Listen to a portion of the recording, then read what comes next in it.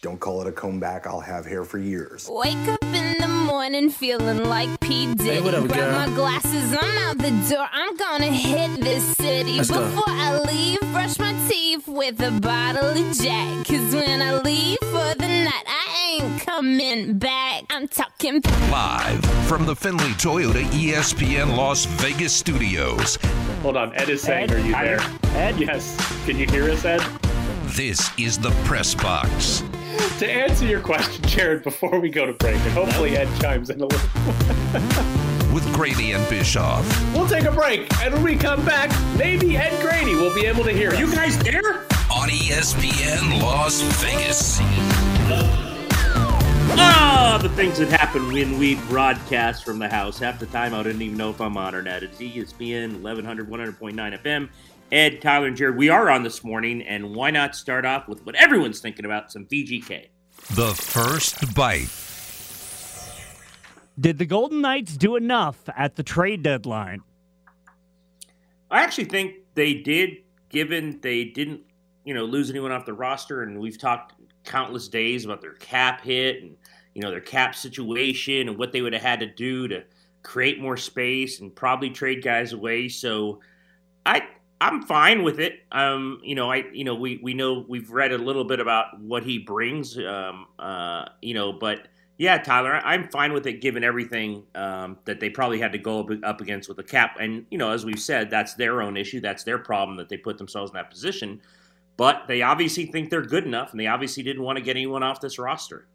Are they overly obsessed with not trading anyone off the roster? Because I think every single trade deadline, we hear that same exact quote from George McPhee, Kelly McCrimmon about how we didn't want to get rid of anybody on the current roster. Like, would they really have a worse chance to win the Stanley Cup if Will Carrier or Keegan Colasar or Ryan Reeves was suddenly traded away? Like, none of that would actually make a big impact on if they were winning the Stanley Cup or not.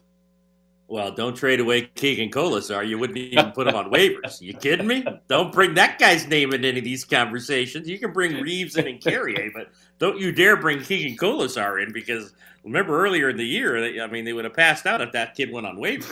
I just find it fascinating that every trade deadline, that's one of the key talking points from the front office as well.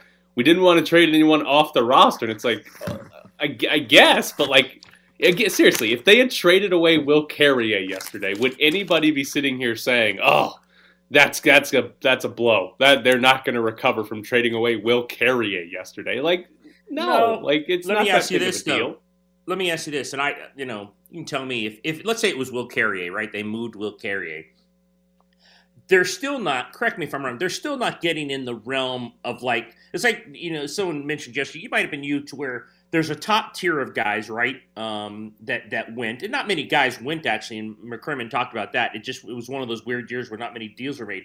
So if you move Carrier, you don't get in that top tier, right, with the cap. I mean, you'd have to move someone significant to deal with the Taylor Halls or whoever you want to say that got moved that were a big name. Or do you think moving Carrier could have got them a better player than they got? Well, okay, so if you can find two teams to retain salary, like they did with Matthias Janmark yesterday, right. Will Carrier makes $1.4 million. That means okay. if his salary was gone, if he was involved in a trade and his salary did not count, you can actually get a player worth $5.6 million for $1.4 million. Because if you get other teams to retain. Yes, because Matthias Janmark, for example, his cap hit for the Golden Knights is $562,000. That's below the league minimum, because San Jose is the third team that was also retaining 25 or 50% of the salary, just like Chicago is. So if you were to move a Will Carrier who makes $1.4 million, that actually frees you. That gives you the ability to acquire a player who's making $5.6 million in total. So, you're not getting to the guys that are making $8 million, but you're getting to the guys that are making almost $6 million. So, yeah, and what trade was available, what player was available at $5.6 million? Yeah, there might not have been a good one out there. So it's more hypothetical. I just find it odd that every offseason, trade deadline, the Golden Knights are like, well, we couldn't get rid of anybody on the roster. And it's like, well, I mean, you could. Like, it's not like your team's going down the drain because Carrier's not here anymore, right? Like, you'd survive if you lost to Will Carrier. So I just find that odd. Now, on Matthias Janmark, first off, I'll say this. I think a second and a third is probably a bit too much to give up for a guy that's going to play on your third line. Not that NHL draft picks have a ton of value after the first round, but to give up 2 picks for a guy that's going to play, the rest of the regular season, the playoffs, and then is probably gone after that. Like, you got a rental, and you gave up 2 picks for that. It's not great, but when you're getting 2 other teams to retain salary, you can understand why. Here's my concern, though, with Matthias Janmark. 41 games this year, he has 10 goals and 9 assists, which is, better than anybody not named Alex Tuch that plays for the Golden Knights' third or fourth line. But 4 goals and 6 assists have come on the power play, which means his 5-on-5 production hasn't been very good this year. And Matthias Janmark has the worst Corsi and the worst expected goals of any player for the Chicago Blackhawks, or I should say any forward for the Chicago Blackhawks. He's down at 42%. He has not been good as far as play driving in Chicago. Now, he was in Dallas before this last season when he signed with Chicago.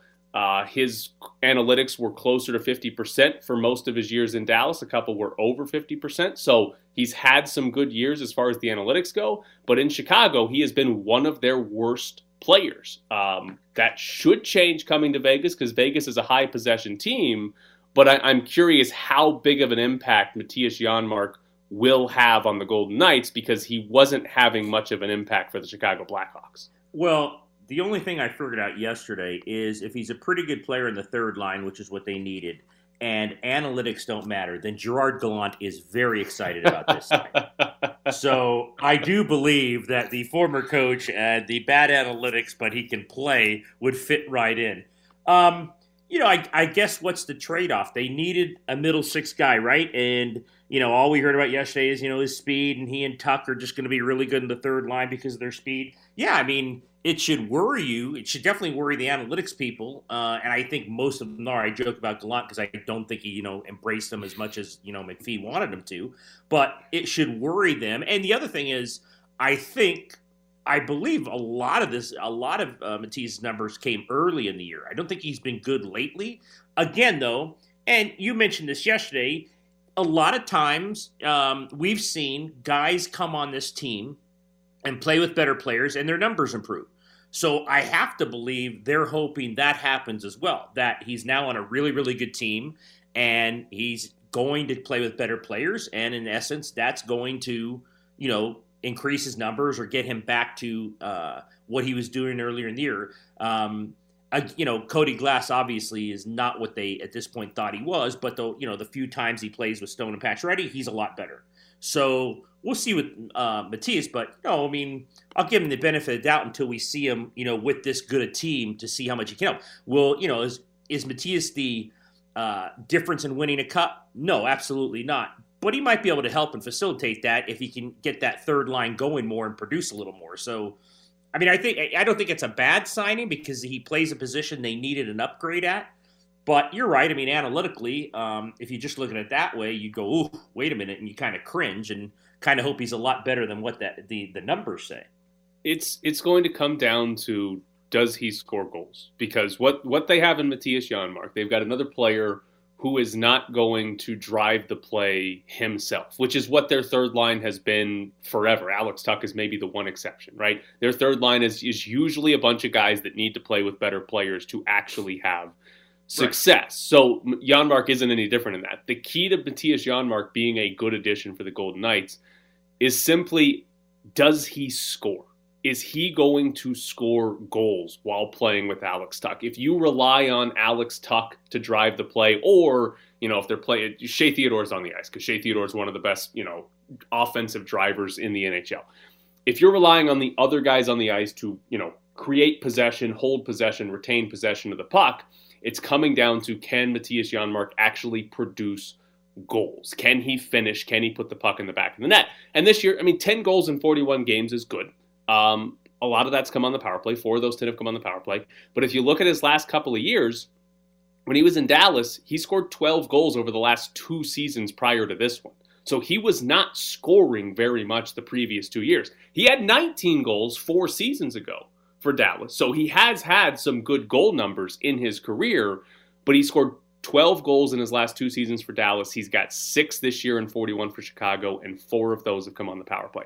He has not been a great 5-on-5 goal scorer for 3 seasons now in the NHL. So I am very curious as to what the Golden Knights got exactly in Matthias Janmark. Or, are we sitting here in the playoffs saying, yeah, they improved their scoring on the third line? Or are we sitting here looking at Matthias Janmark and thinking of him the same way we think of Nick Waugh, Cody Glass, Tomas Nosek before this recent hot streak, and everybody else they've tried on that third line, where they're just not good enough. They just can't score, because that's what I think is ultimately going to happen here with Matthias Janmark.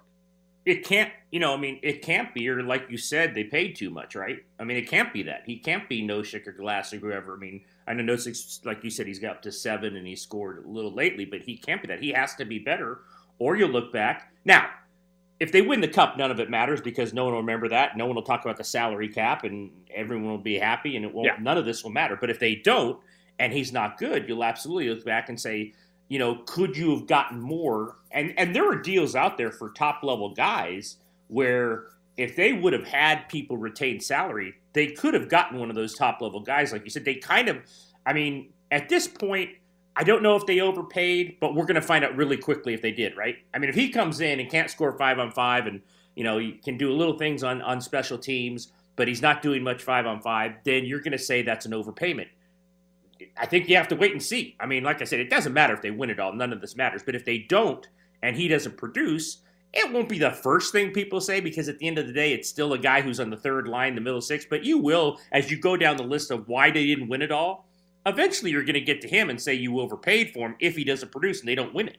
Yeah, absolutely. I mean, if they're in the playoffs and we're talking about the lack of depth scoring, right? If we're talking about, it's only Stone and Pacioretty and Carlson or whatever, those are the only guys that can score for this team, he is eventually on the list. Now, yes, if they get eliminated from the playoffs, I highly doubt Matthias Janmark is the biggest reason why, right? Like we're probably talking about either bad goaltending, or Stone and Pacioretty stopped scoring, or Shea Theodore and Alex Pietrangelo didn't give you anything. Like he's not going to be high on the list, but you'll look back and say, you kind of wasted a second and third round pick if Matthias Janmark isn't producing anything, right?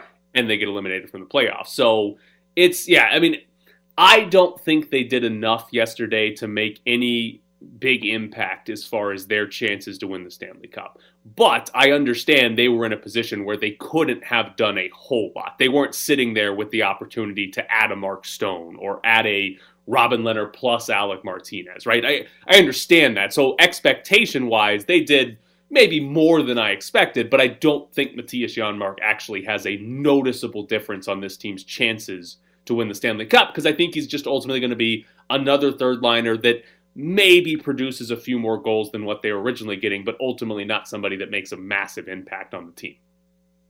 Yeah, and I don't know. I mean, they said he can go up and down the lineup. I mean, at this point, I don't know if he goes any higher in the third line or should go higher in the third line, right? I mean, we'll have to see. Injuries. They've had injuries. Who knows? I mean, guys can get hurt. You don't want guys to get hurt, but they've had guys who got hurt. But then again, if you're moving someone up, I'd assume you move Tuck up before him, don't you? Right, exactly. If there was one injury, you're finding a way to get Tuck up there before Janmark.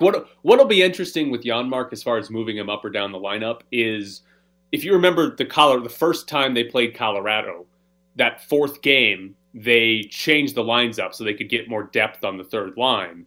And I'd be curious to see if at any point the rest of the season, or if it happens in the playoffs when they need to mix the lines up, hey, we moved Matthias Janmark, he's now playing with Stone and Stevenson or whatever it is, how successful he'd be there. Because he might, most people would be, but he might be really successful in that role. He gives them a little bit more depth in terms of, hey, I want to make some changes to the line, whereas right now, before the Janmark trade, they had 7 good forwards. Now, they still have 7 good forwards, and maybe Janmark is an 8th good forward on this team that gives them a little bit more flexibility with changing the lines around. All right, coming up next, Major League Soccer. Oh, we're getting teased all the time, Ed. Don Garber, he loves us. He says we're getting a team, maybe. Madrigal at second, grounded to first. Chang's got it. He's up with it. This is thrown away. It's going to get into left. Here comes Madrigal, and the White Sox win it. The White Sox win it. Madrigal comes around to score. The throw hit the runner. There's Gatorade out by the mound. The White Sox win it in the bottom of the ninth. 4-3, they stop the Indians' 4-game win streak. It's the Press Box with Graney and Bischoff on ESPN Las Vegas.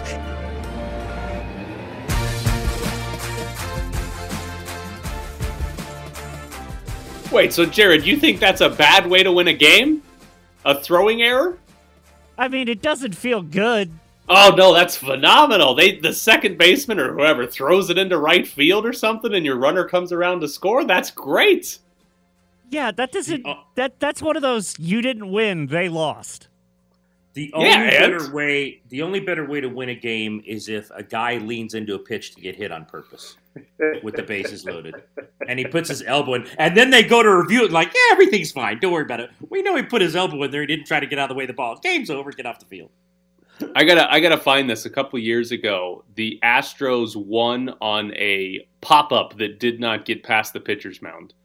I think it was against the Padres, but they dropped it, and the runner on second came all the way around to score the winning run. It was phenomenal. Man. It's phenomenal. I have no problem with winning a game like that. I still can't comprehend Jared's what's the worst way to win, because they're all great ways to win. I will take every single way that you could possibly win.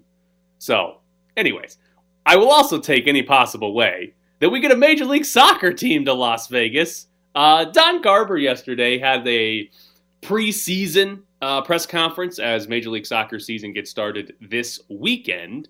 And if you recall, Major League Soccer was going to expand to Sacramento, but the ownership group in Sacramento backed out earlier this year, meaning MLS still has 29 teams on track that are playing now or will be playing eventually. Sacramento was going to be the 30th team, but now they have an open spot. And what Don Garber said yesterday was, right now, there are other markets that we're looking at. I'm sure people are expecting that, whether that be Las Vegas or San Diego or whether it be Phoenix, we'll see how all those develop. So Don Garber yesterday, without being asked about specific cities, he himself brought up 3 different cities as potential new markets for Major League Soccer. Should we put anything into that? I think we only put anything into that if Seth Klarman still likes Las Vegas and wants to spend a bunch of money here and build a stadium. I think reading the story, so here's the deal. Correct me if I'm wrong.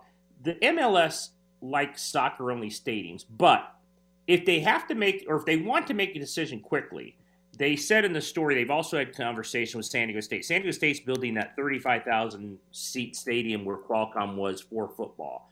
So I guess if the MLS can get past the idea that they would share the stadium with San Diego State, I don't know if Landon Donovan's still leading that group in San Diego.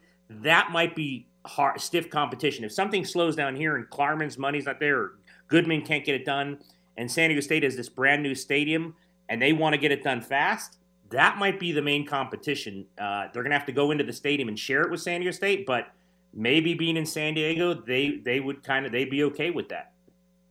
Yeah, the soccer-specific stadium, it's more about they don't want to be in giant football stadiums. Like Allegiant Stadium. They don't want to be in Allegiant Stadium. Because you're looking at 65,000 seats, right, and you're not getting 65,000 people to watch them play. There are a couple of exceptions to that. Atlanta and Seattle do come very close, if not always, filling up an actual 70,000-seat football stadium. But for the most part, you're talking about attendances that are around 20,000, and 20,000 would be a great crowd for an MLS team in Vegas. It would look awful if it was in Allegiant Stadium. It would look terrible if they had 20,000 people in there. So that's part of the reason why it's not a great atmosphere when it's a massive stadium and there's 20,000 people, and it just looks bad. So I think even though it would be San Diego State Stadium, I think they'd be okay with that because it would be, 35,000 seats. 35,000 seats. Yeah. It might be a little big for what San Diego would pull in, but I think that is ultimately a doable stadium. Now,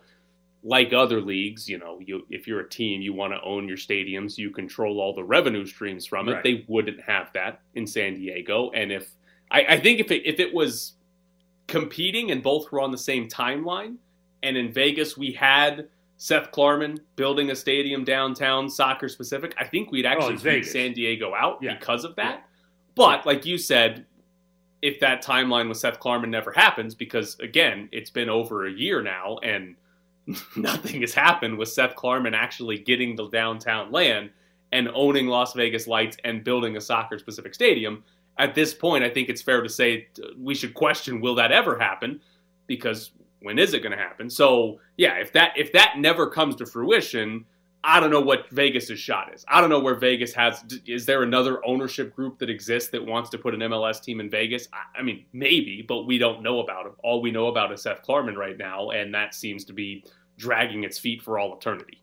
Well, and also, look, if you're Goodman or whoever, all the people leading this charge to get an MLS team, and I'm sure they already have or someone's showing them, and you read this, if something isn't done fast, then I don't know if it's going to happen. Because if you have Garber on record with Las Vegas being the first city he mentions now that the Sacramento bid's on hold, if this doesn't happen fast, or we don't hear something fast like, okay, nope, we're moving forward, or Klarman's in, or we have this other ownership group, then I don't know if it happens, right? I mean, if this isn't telling you, hey, you've got a legitimate shot here because Sacramento at this point is out, and you sit on your hands, and the other team down in the other place in San Diego is actually under construction for a stadium, I think we'll know pretty fast, right? I mean, you got to move at this when he says something like that. There's no waiting around anymore when he says something like that. I'm fascinated what's been the holdup between Carolyn Goodman, downtown Las Vegas, and Seth Klarman. Because, it's been over a year, and they were, Carolyn Goodman, and granted, she's always optimistic when it comes to sports there, but she was, they were it's close, we're going to have this deal done and all this, but it's been over a year since they started negotiating. I'm fascinated, what's been the holdup? What's been the sticking point as to why either Seth Klarman won't agree to the deal or why the city of Las Vegas won't agree to the deal? Is it money? Does he want the land completely for free? And they're not giving it? I'm fascinated, what would be the holdup? Because Carolyn Goodman, all she cares about is getting a pro sports team to play in the city limits of Las Vegas. So I feel like she'd do anything that Seth Klarman would ask. Well, does he, and I'm prefacing this with, I don't know anything about Seth Klarman's finances, even though he's really, really rich. Could it be, and we haven't heard this, that because of what happened the last year, this isn't high on his list of things in terms of finances and money and how he makes money? I don't know that. I mean, I'm throwing it out there because it hasn't been a normal year for really rich people in terms of, their profit margin or what, where their money resources come from. Obviously, this wouldn't be the main one for a guy who's a billionaire. It would be on his list. So maybe what we don't know behind the scenes is he's kind of balking at this, like you said. Maybe, but the only point on that I'd make is that this got drug out before the pandemic. This was they said they were close, and then it was we've agreed to a 6-month extension to negotiate, and nothing ever came from that. And that was all pre-pandemic as well. So there was some holdup before the pandemic part of this too. Maybe that's thrown another problem in here as to why it doesn't get done. But there was something before the pandemic that caused them to not actually get this deal done, to where Klarman would own Lights, own all that land around Cashman Field, and build a soccer-specific stadium. And I'm just curious, what is it? What would be holding them up? Because I feel like Carolyn Goodman would bend over backwards. Absolutely. If you said, if you said Major League Soccer's coming, I think Carolyn Goodman would give him whatever he wanted, whatever details he wanted. That's what they would give him. Carolyn Goodman would be like Mark Davis, who's kind of making up rules on the WNBA when we're all I don't think you can do that. Carolyn Goodman would give him everything without the checks and balances, and she'd have 4 calls and say, I don't think you can do that without approval or a vote here. Legacy. She'd have the sports team. She'd get to say, I brought an MLS team here. My legacy is cemented. All right. Coming up next, Dave Shane joins the show as we'll get back into the Golden Knights and the trade deadline. Offensive zone for the Kings. Alex Iafallo, side of the net and a shot, and they score! Kopitar! Quick stick from the left side of the crease. And it's 2-0 Los Angeles. We're back to the press box with Grady and Bischoff.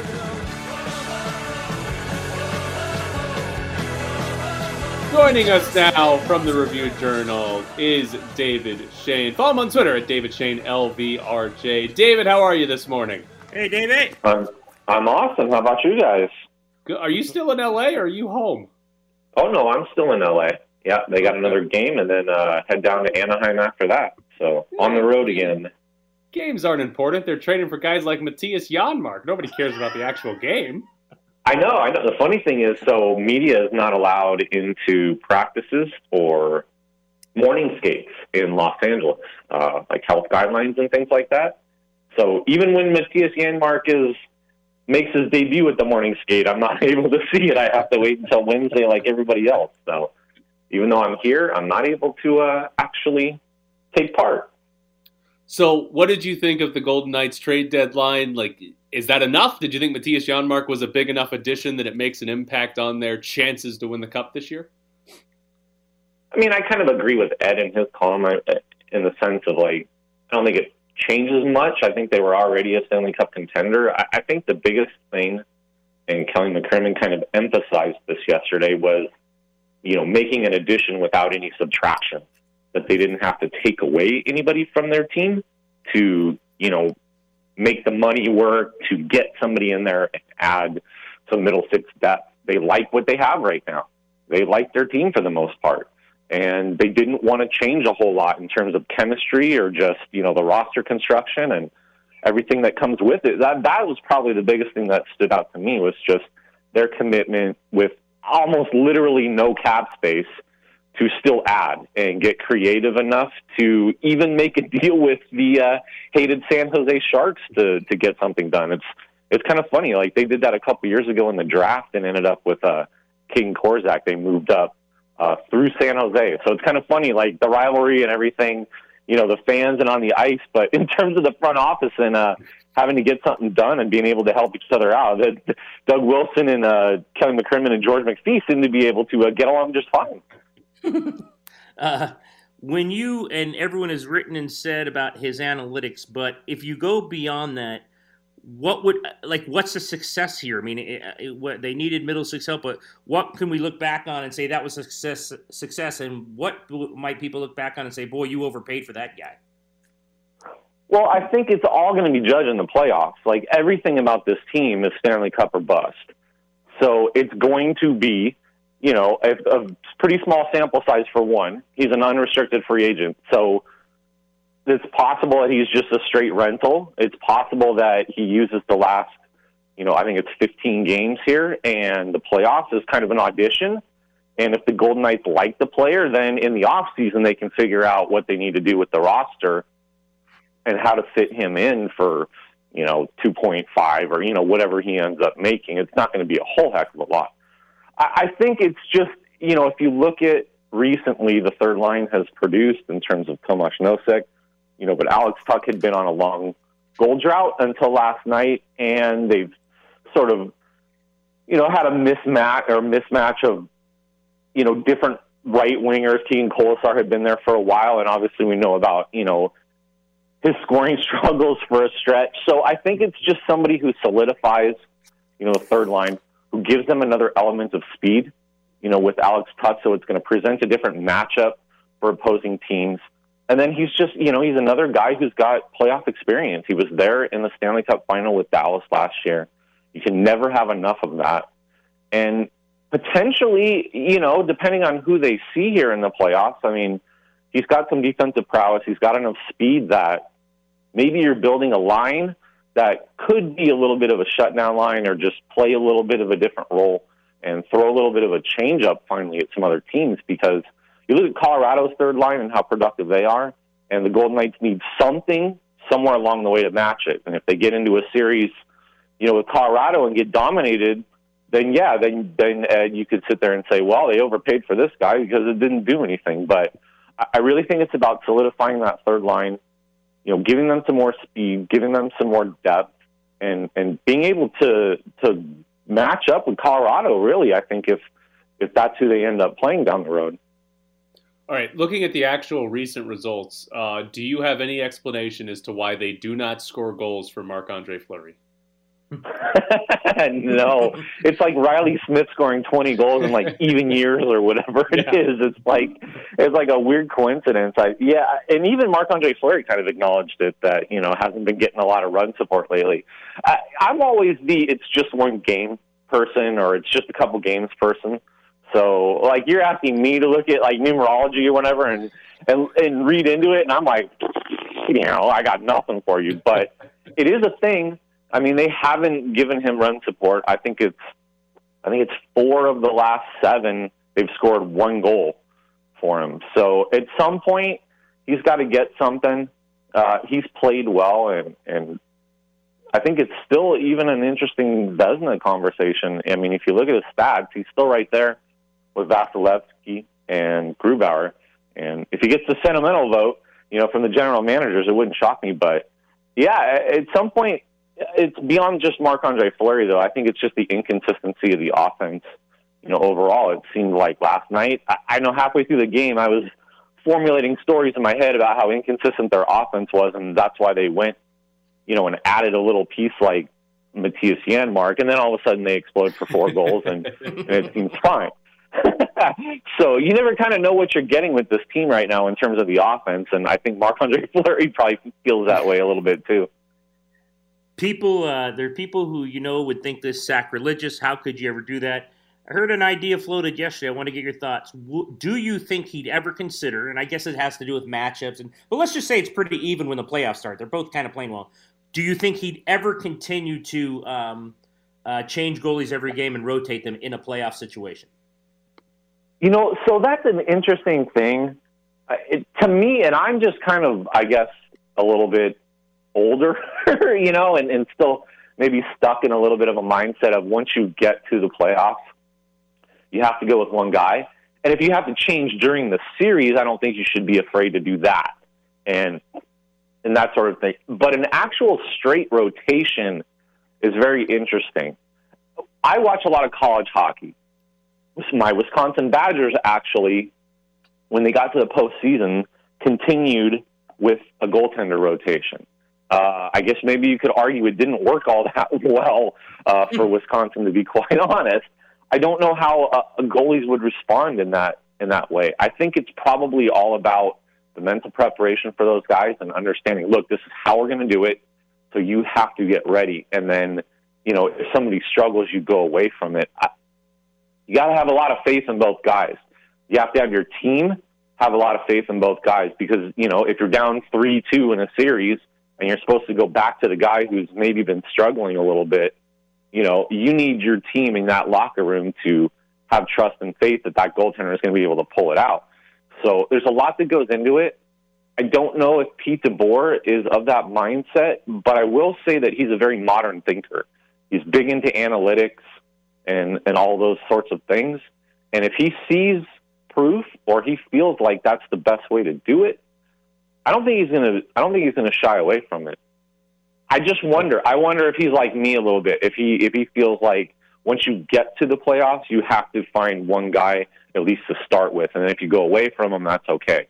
But it's an interesting question, and it feels like maybe it's something in modern times that maybe coaches and hockey folks are a little more open to than maybe they were in the past, or certainly people like me are. Okay, how about this for an idea? Once they get to the playoffs, instead of rotating games, they rotate periods. You know what's funny? I've always seen some crazy suggestions from people, that like it should be more like baseball, where if a guy gets hurt in the middle of a hockey game like Reeves did, you just have somebody who's already dressed and you can just jump right in. It's like baseball. He's already on the bench. You just put him in the game. So I don't know. I could see the rotation of that. I mean, football for a while, there was like quarterback rotations, right? You go in every other series and it seemed to throw a team off. So why not do it with a goaltender? So on the goalie decision that DeBoer is going to have to make, it feels like he's going to make the wrong decision if they don't win the Stanley Cup. Like if they don't win the Cup, we're going to look back and somehow Pete DeBoer is going to get blamed no matter what decision he makes with the goaltender. Yeah, probably. To be quite honest, probably. I mean, unless they get there and it's like a 7-game thing and they lose 1-0, and it's very obvious to everybody that you can't pin any, blame on the goaltenders. But there's just such a division, I think, in, the fan base and people who follow the Golden Knights in terms of who they think should be the goaltender. And there's a lot of people that have some very strong opinions, on both sides of that and don't back off of it. So I mean, it's part of what the Golden Knights did to themselves, to be quite honest. They put themselves in this situation. They're the ones that decided to dedicate $12 million. You know, they're the ones that decided to roll with this and put them both out there and, you know, have Alan Walsh tweeting out things like, you know, Marc-Andre Fleury plays better when he's, you know, in there all the time. So, I mean, there's just kind of a lingering poop storm, I guess you could say, that they've done a really good job this year of keeping way underneath the surface and not letting it bubble up. But you always know it's there, and if something happens in the playoffs, I mean, you know, who knows what kind of tweet we could get this year. Well, really quick before we let you go, was the greatest tweet ever on the trade deadline from writers who said Fleury has just been traded to Anaheim. So really quick, and I didn't send him this, but our good buddy Danny Webster put something up on Twitter about that, and I literally almost sent him something that I hope he stubbed his toe on the end of the couch, because I scrolled through there and saw that and was like, what in the world? This is like way after the day, huh? And so, yeah, curses to him. Like, I'm not going to say what I really think of him on the air, because I kind of do the Will Ferrell thing from old school and black out whenever I talk to you guys, and I never really know what comes out of my mouth. So I don't want to get the censors on you guys about it. But yeah, that was kind of a dirty Twitter trick, I guess, those guys. Curses to them. Danny deserves all of it. He is David Shane from the Review Journal. Dave, we appreciate it. You got it, guys. Thanks. Have a great day. Take care. Be safe. Danny Webster. Dave I Shane. almost fainted. Before that, Dave Shane gave us the mental image of a bubbling up poop storm. So enjoy that. And when we come back, sports in Minnesota got canceled yesterday. Not a good thing. Pitch to Myers, hit well out to straightaway center field and deep. Going back Fowler, looking up, gonna go into the Topi area at PNC Park. Will Myers, an RBI single in the first, now a 2-run homer in the sixth, and the Padres take a 3-1 lead. You're sitting in the press box with Graney and Bischoff on ESPN Las Vegas. Follow them on Twitter at Ed Graney and Bischoff_Tyler. So yesterday, the sports world in Minnesota did not happen. The Twins, Timberwolves, and Wild were all scheduled to play a home game yesterday, and all of them were postponed after Dante Wright, a 20-year-old black man, was killed by police in Minnesota. There have been protests in Minneapolis the last, 24 hours or so, and all three teams elected to postpone their games. I know the Timberwolves are playing their game this afternoon. The Twins are playing again today. I think the Wild rescheduled their game for later in May. But we have seen this multiple times. Obviously, we saw it during the summer with the NBA and the NHL in the bubble, and both of those leagues coming, and the WNBA is thrown there too, all those leagues coming to a halt during their playoff season. But what do you make of sports in Minnesota coming to a halt after the killing of Dante Wright? I mean, not surprised. We saw, obviously, the protest would happen after George Floyd, so this doesn't surprise me at all that they would take the day off to bring notice to what happened. So, yeah, I'm not surprised. We've seen, the protests. We've seen the statements made within the league, like you said, in all the bubbles. Not a shock at all. The impact it'll have, if it's a day, I don't know if it'll be an overall impact. I think it's more just a statement by these leagues that they're paying attention and they thought what happened was wrong, and they're going to make their one-day statement. I don't know in the long term if it has any impact on what happened or what might be happening in Minneapolis with the protests and keeping people, trying to keep people as calm and as safe as possible. So I guess I wasn't surprised at all, but, I don't know if it has any long-term ramifications other than, again, what we saw from whether it's WNBA players, NBA players, all those in the bubble who made a statement after George Floyd. Yeah, so what it does is it gets people like me to notice or pay attention, because the one of the problems that we have is that people don't really care about other people's problems. We only care about things that personally affect us. And in this case, Dante Wright is killed. My life is going to go on as normal. That has no impact on me. But, and that's the same for a lot of people in Minnesota. But when a sports team, or when all three sports teams in this case, decide we're not playing today, that gets my attention. That can impact my life. If I was a sports fan in Minnesota, or if we were doing a radio show in Minnesota, that would get my attention and have a much bigger personal impact on me. And it gets me to care. It gets me to pay attention. And at the very least, read and watch and try to figure out, okay, so what happened here? Whereas if they hadn't stopped playing, I probably wouldn't have read very much about Daunte Wright yesterday. I honestly wouldn't have. So that's like, when you cancel a sporting event, it's not that a sports team is going to fix any of these issues. It's not that, the Twins at a press conference yesterday, because they were supposed to have an early game. Like, they canceled their game like right before it was supposed to start. It's not that the press conference the Twins have, it's not that anything their manager or players or the Timberwolves or the Wild, nothing they say is ultimately going to change what's going to happen. They're not in that position of power, but they do have the platform and the attention and the eyeballs of a lot of people. And when you have that platform, you can bring attention to it. And even if you can't change it, maybe you can get people's attention that can change it. Or maybe you can get enough people's attention that the people in power say, well, we're going to have to change something here.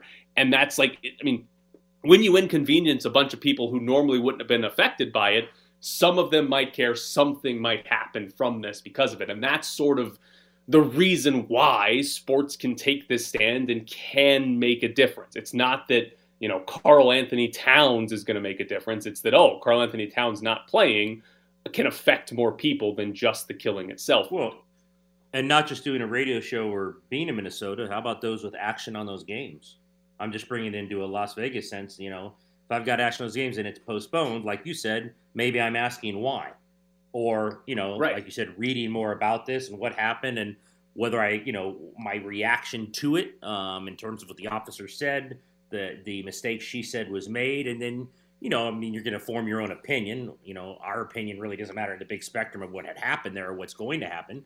But you're right. There's all different kinds of reasons of why we pay attention where normally we wouldn't. And that's one of them, whether it's, you have action on those teams or you want to watch it or it's your favorite team for whatever reason. It does bring the entire situation more into a spotlight outside Minnesota than it usually would be.